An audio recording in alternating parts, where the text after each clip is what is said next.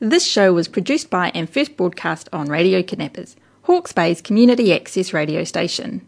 Thanks to New Zealand On Air for enabling us to put Hawke's Bay voices on air.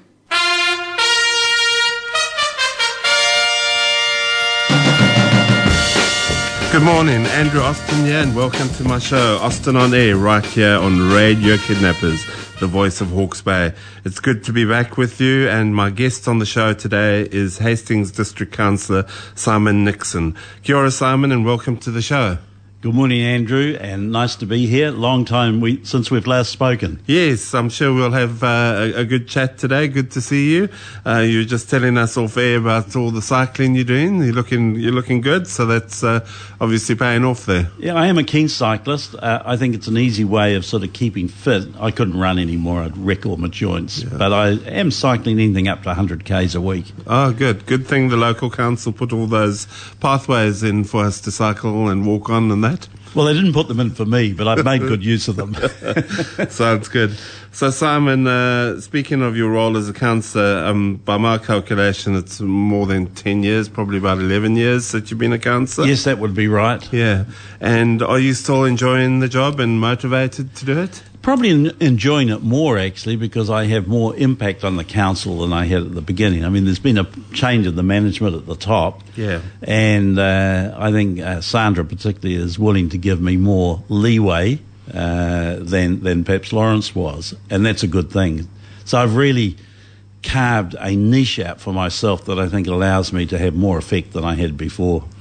Okay, because I was going to ask you about that because you often were sort of on the other side of Lawrence Ewell, who was mayor at the time, and in fact you challenged him, I think, once or twice for the role? Probably 3 times. Yeah, three times, there we go. And you also ran for the position when he left the role, but Sandra got it. So comparing the two mayors, what's apart from what you've just mentioned, what else is different?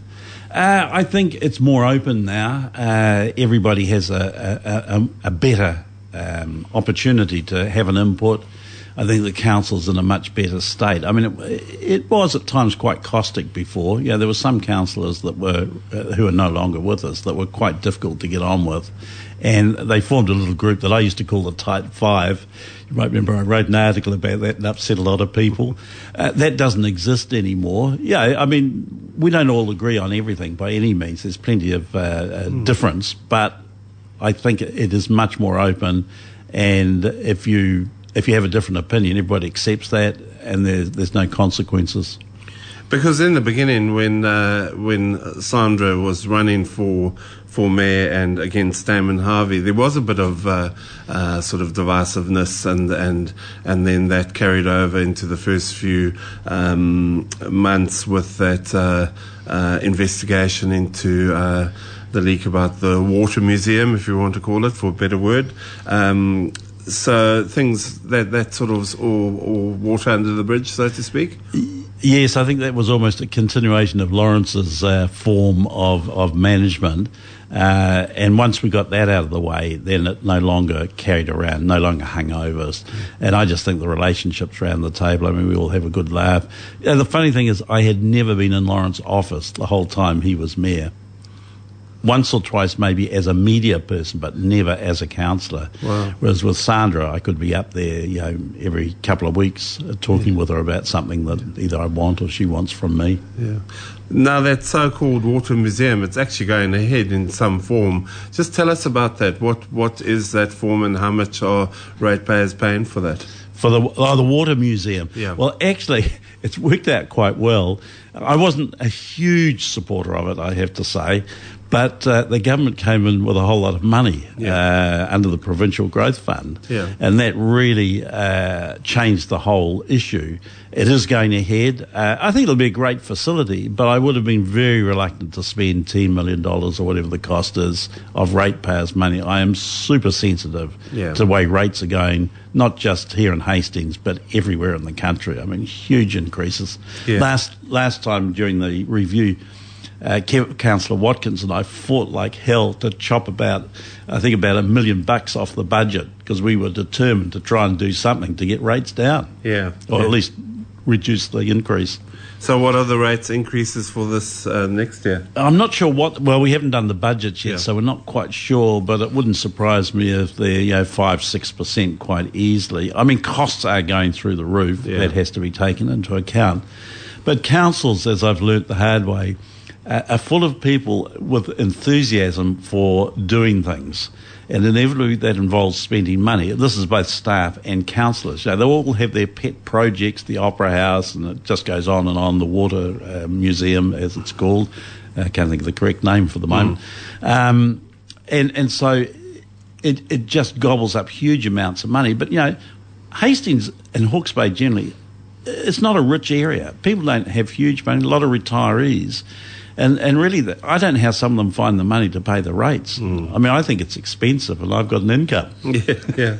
And so you were talking about how you all have things to do on the council and that. What is your portfolio or role, and what are some of the achievements that you've... Well, I think we're all on quite a number of committees, of course. One that I particularly enjoy is the Risk and Assurance Committee. Yeah. This is where you look at all the things that might go wrong. And would you believe I was warning about a pandemic before there was a pandemic? I just wanted it on our list because I felt that it comes around in a regular cycle. Yeah. And so I got it up there. And then when the pandemic struck and everybody said it was doom and gloom. And I said, hang on a minute, I don't think it is. Evidence of the past year after World War II and so on shows there's an awful lot of spending builds up. And when that gets released, it actually causes the economy to boom again. It's exactly what happened. So there's two occasions where I've sort of had an impact. My latest one is I'm really concerned about the way things are going with China, to be honest, because for New Zealand, and particularly Hawke's Bay, China is such an important trading partner. And there's so many things that could go wrong, Evergrande, Taiwan, you name it. There's just a million things that I feel could go wrong. And I'm really trying to say, let us at least think about it. We can't particularly have a solution, but I think we can determine the risks and say, what could happen? How might we deal with it? Yeah, because you're pretty limited as a council. Even the government's limited. Yeah, absolutely. Yeah. Now, recently the council voted in favour of Māori wards, and what is your view on that, and what did you vote? In the end, I abstained. I didn't support it because I felt that we had some very good Māori councillors, and I could see that might be the end of them. So it really... Why would that have been so? Well, they would then have to hang on to their seats that they have already, and I think the attitude in the community might well be, you've got a Maori ward, why are you now standing in the general ward? I felt that was a real risk. Okay. I haven't really heard that one before, so you're saying that the only reason that those Maori councillors are on is because they're Maori rather than because they're... Not at the moment. No, at the moment they're voted on like all of us. Yeah. They go out and do their campaigning and all the rest of it.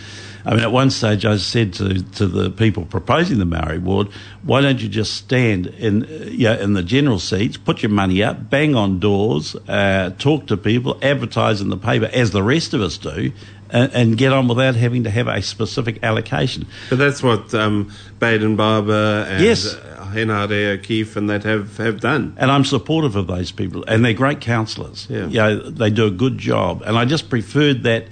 I'm just a little worried that it might be a group almost acting as a little cartel that might eventuate from this. But we've made the decision.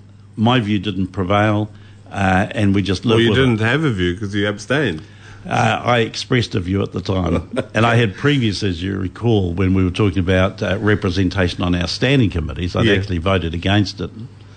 Yeah. And now there was also a proposal which was accepted to make other changes to the council, and this is linked to the whole Māori ward thing, and that's increasing the number of councillors from 14 to 15 with the mayor as well.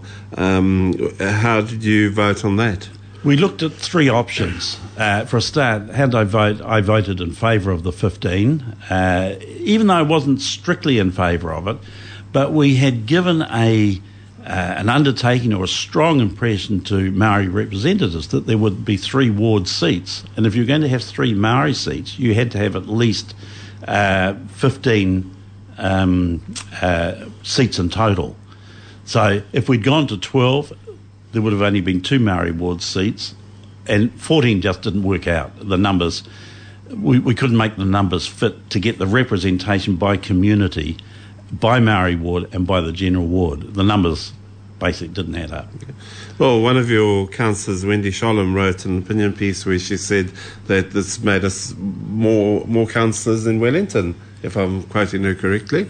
But that was incorrect. In fact, there are, from memory, I think 48 or 49 councillors in Wellington, because you can't. The figures she quoted were all of the Wellington region, which is reasonable. So you had Porora, Upper Hutt, Lower Hutt, and Wellington, and if you add those numbers up, we were not overrepresented.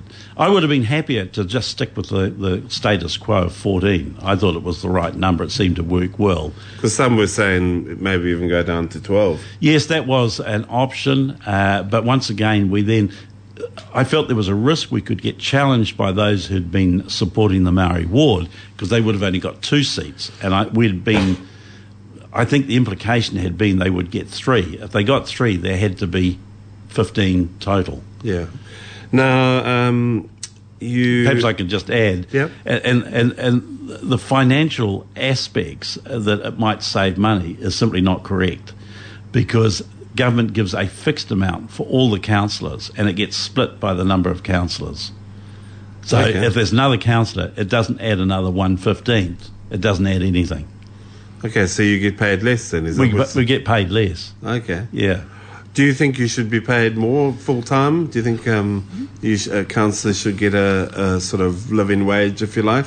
Because some might argue that you end up working 40 hours even more than, and this is supposed to be a sort of part-time role.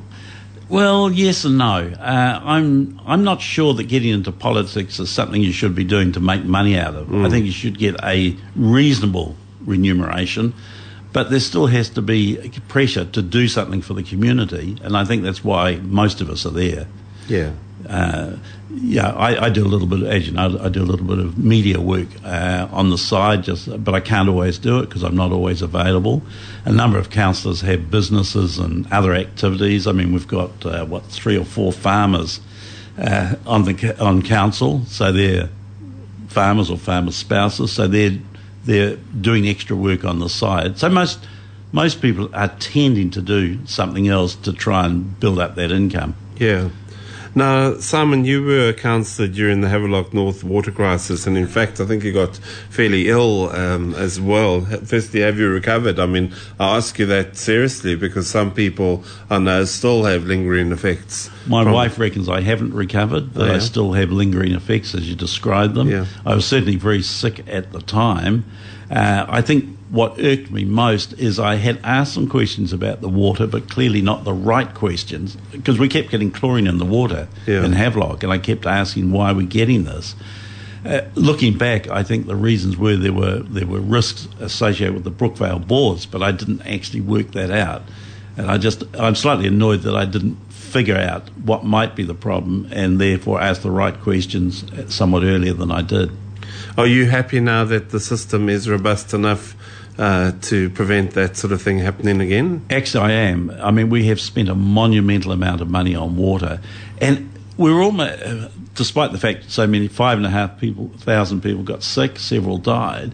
In some ways, I think we were lucky compared to other areas because it forced us to make the changes at a time when they're affordable. It probably would be costing us maybe twice as much to make these improvements now if we hadn't started back then 5 years ago. Yeah. Now, speaking of water, the rather controversial Three Waters legislation will see government or council control of the Three Waters, what's a drinking, waste and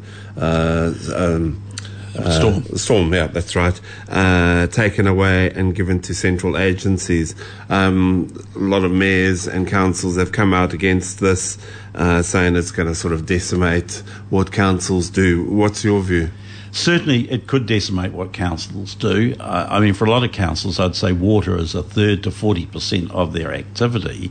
And so you've got to say, they're going to shrink councils. Yeah, what is going to happen? Maybe this review that we've just had on the wards and so on should be revisited after Three Waters to readjust councils for a new level of activity.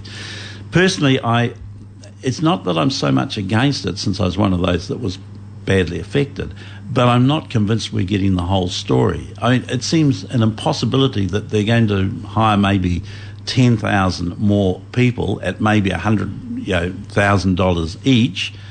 You look at that, that's what, $1 billion a year or more, extra cost, yet they say it'll cost no more. I just look at the whole thing and think, I don't think this is actually real. Councils have got a lot of expense or costs still inside them that this Three Waters proposal is not going to take out. We have a chief executive who's paid based on the number of staff we've got and the size of the activity, and I'm not picking on him particularly, but just trying to give it as an example. And so suddenly we're not going to have Three Waters. We won't have that revenue stream, but we're still going to have the accounting costs, the HR costs, all those other costs are left with the council while this new organisation builds up those same costs. So effectively it's duplicated. Yet the promise is nobody's going to lose their job. The fact is nobody loses their job. Nobody gets a wage cut. Everybody can stay where they are. This is meaning no savings, but a whole lot of extra costs. And we know what's going to happen. Rates are going to increase to cover that. Yes. And people are going to be paying for their water separately anyway. I don't actually believe the promise that water will be much cheaper if the Three Waters proposal goes ahead. And one of the things that really stands out, probably two things, but one in particular is, at the moment, nobody's sure what the standards are that this new organisation is going to have to meet. Well, if we knew the standards, we could then be evaluating how well we're doing ourselves and maybe coming up with better solutions. The reality is our water complies with all the regulations at the moment now. I mean, it didn't back then, but it does now. Our wastewater treatment has a resource that consent, I think, goes another 20 years or more. Stormwater's not been dealt with as well, but since nobody's saying what we have to do, what standard we have to meet, it's hard to know what we have to do other than what we're doing and doing it better. Yeah, because I read somewhere, I think it was Hawke's Bay app, where Craig Little, the Wairau mayor, was saying, what's to stop roading being next or something like that, with central agencies being put up. Do you think that is a concern? Yes, I think it is, because government's showing a clear inclination, this government's showing a clear inclination to centralise everything. I mean, they've done it with the health board, they've done it with education, tertiary education, now they're doing it with Three Waters, and you start to wonder, will the whole country just be run by a few bureaucrats in Wellington, sort of running these mega organisations? One of the things I do all the time, I ride a bike a lot, as I mentioned before. When I ride around, you see little water leaks or big holes in the road or all that sort of thing, and I normally ring up the council and say, look, can you have a look at that, get it fixed? That goes. You ring some organisation in Wellington, they don't even know where such and such a street is in Hawke's Bay. They mightn't even know where Hawke's Bay is. So, I don't see the standard improving. Yeah. Now, COVID-19 has been here since last year, and what is your view on how the government has handled it? Initially, I thought they handled it pretty well. I would have given them 8 out of 10. Yeah. My only criticism at the beginning was I thought the lockdown should have come a week or two earlier, and I had a few arguments with good friends over the need for it, but then it was done. This year's lockdown or last year's lockdown? Last year's. Yeah. The ship should never have come into Napier, bringing it with it, and those various other instances in the South Island. Yeah. It's got less... I think they're showing less professionalism or good judgment as it goes on. And frankly, if you're in Auckland, I mean, I don't know what's happened to government support up there. I imagine it's not doing so well because businesses are really suffering. Yeah.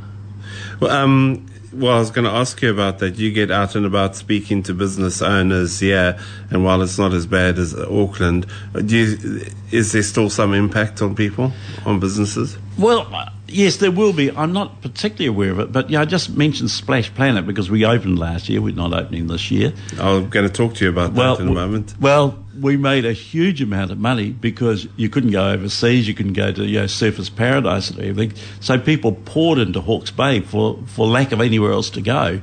And we did very well at Splash Planet, and I suspect all of Hawke's Bay did reasonably well because of that. It was a place to go that was a good substitute for the things they might have originally planned to do. Yeah. So what is your view on vaccine mandates?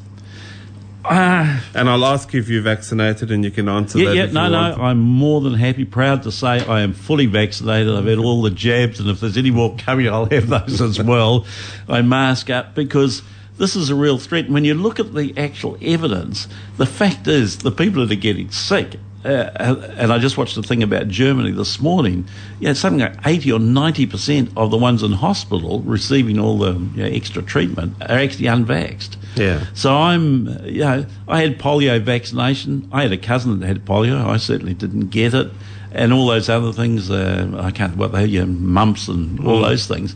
So I feel that I've been vaccinated against damn near everything, that including the Black Plague, if I was vaccinated against that. And so I really am supportive of some sort of compulsion, but I think the government's approach of saying you can't work in these places if you're not vaccinated, for the moment is probably far enough. Yeah. Because the message is out there clearly. And I think I'm starting to wonder now whether I should sit with friends and have coffee that I know are not vaccinated, because you think, I get bronchitis, so I'm one of these at-risk people. Yeah. And so I'm acutely aware that they are putting me at risk. Yeah.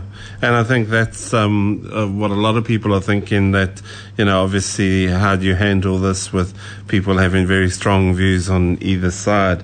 Now, tourism and air travel being one of your passions, especially into Hawke's Bay, has been affected by COVID. Is there recovery going on? Are people flying more? I think there's some recovery. When Jetstar came, which I think verified that we were on the right track when I said we need better air services, Jetstar came, the numbers went up more than 50%, the airfares came down, and we were really humming for those 4 years. Funny enough, it finished, about 2 months before COVID arrived. The numbers then dropped down to well under 500,000 passengers with the first lockdown, and they're still hovering around that area now. Okay, and no flights really to Auckland for quite some time, so that must be affecting the airline. Because they just had a big expansion out at the airport. Was that a sort of bit of bad luck that they undertook that big development and at the wrong time, really? I wasn't hugely enthusiastic about an expansion of that size. Although the airport was talking about getting 1 million passengers a year in a couple of years' time, which they won't do. But I wasn't convinced then that they were going to do it either. So, I feel we missed an opportunity when I was pushing hard. That's nearly 20 years ago now. Yeah, because at one point people said that was your thing, kind of thing, and that was all you cared about really, was getting cheaper flights and more flights in for Hawke's Bay. Yeah? Well, when I saw what it did in those 4 years, I do feel that we lost an opportunity previously. We're in a different situation now, and I think we'll just have to wait and see. I'm certainly not pushing for any expansion of the airport right now, because I think we've got the climate issue coming up, and I think the biggest threat is not so much the climate itself, but public and government pressure. I think that's the next thing we're going to have to deal with in Hawke's Bay. What do you mean by that? I think the movement to sort of ask or insist that governments take action to reduce carbon is going to intensify, and I think governments themselves are going to lock themselves into situations where they become more onerous in the things they demand. Maybe it'll be less transport. Transport's one of the biggest contributors to greenhouse gases. The biggest one in Hawke's Bay, of course, is farming, and I'm quite suspicious about these figures as to how correct they are, because I work on the theory the cows eat grass, which is grown from CO2 extracted from the atmosphere. They churn it out back as CO2 and methane. The methane breaks down to CO2. I feel it has to be a cycle, and I don't think this has been adequately explained. How important is reducing the effects of climate change on the council that you are part of at the moment? Do you discuss it much? Yes, we do, a reasonable amount. In fact, I think it doesn't get enough in-depth discussion, and I'm just at the point of starting to write something to councillors, expressing some of my views on what it might mean. I mean, we've got to say, what if we have to reduce our farming stock by 30 or 40% or whatever to meet some requirement there? That will have a profound effect on Hawke's Bay, and we don't seem to talk about these things. What if we say no flights? Yeah. What if we say no cars? Because you actually can't. The bus service here is hopeless. You can't get round without a car or a bicycle in my case. And also in the, I was out at Clifton over the weekend, Clifton Cafe and that, and it's just the sea's right there, so it is quite a vulnerable spot. I think mitigation is one of the things we are concentrating on and will need to concentrate on. Sea level rise, change in climate. Our whole agricultural might have to change if the temperatures go up as that some people are forecasting. Yeah. Now, we sort of almost done. It's been quite a good 25 minutes or so. Just on, I was going to ask you about Splash Planet, but you sort of did answer that you weren't took a decision not to open it. But just looking ahead, Simon, so there's an election coming up next year. You're going to go for it again? I haven't really decided whether I will or not. At this stage, I'm thinking I might, yes. And then 10 more after that? No. So if I stand again, it will be the last time. And one last shot at the mayor position? No, definitely not. I probably stood once, at least too often. Okay. All right. So, okay. Well, thank you, Simon. I appreciate you coming in, and good to hear from you and some interesting positions you've got there and thoughts. So thank you very much. Thank you for having me, Andrew. I've really enjoyed it. Yeah, good. And to the listener, we'll see you next time. Thank you.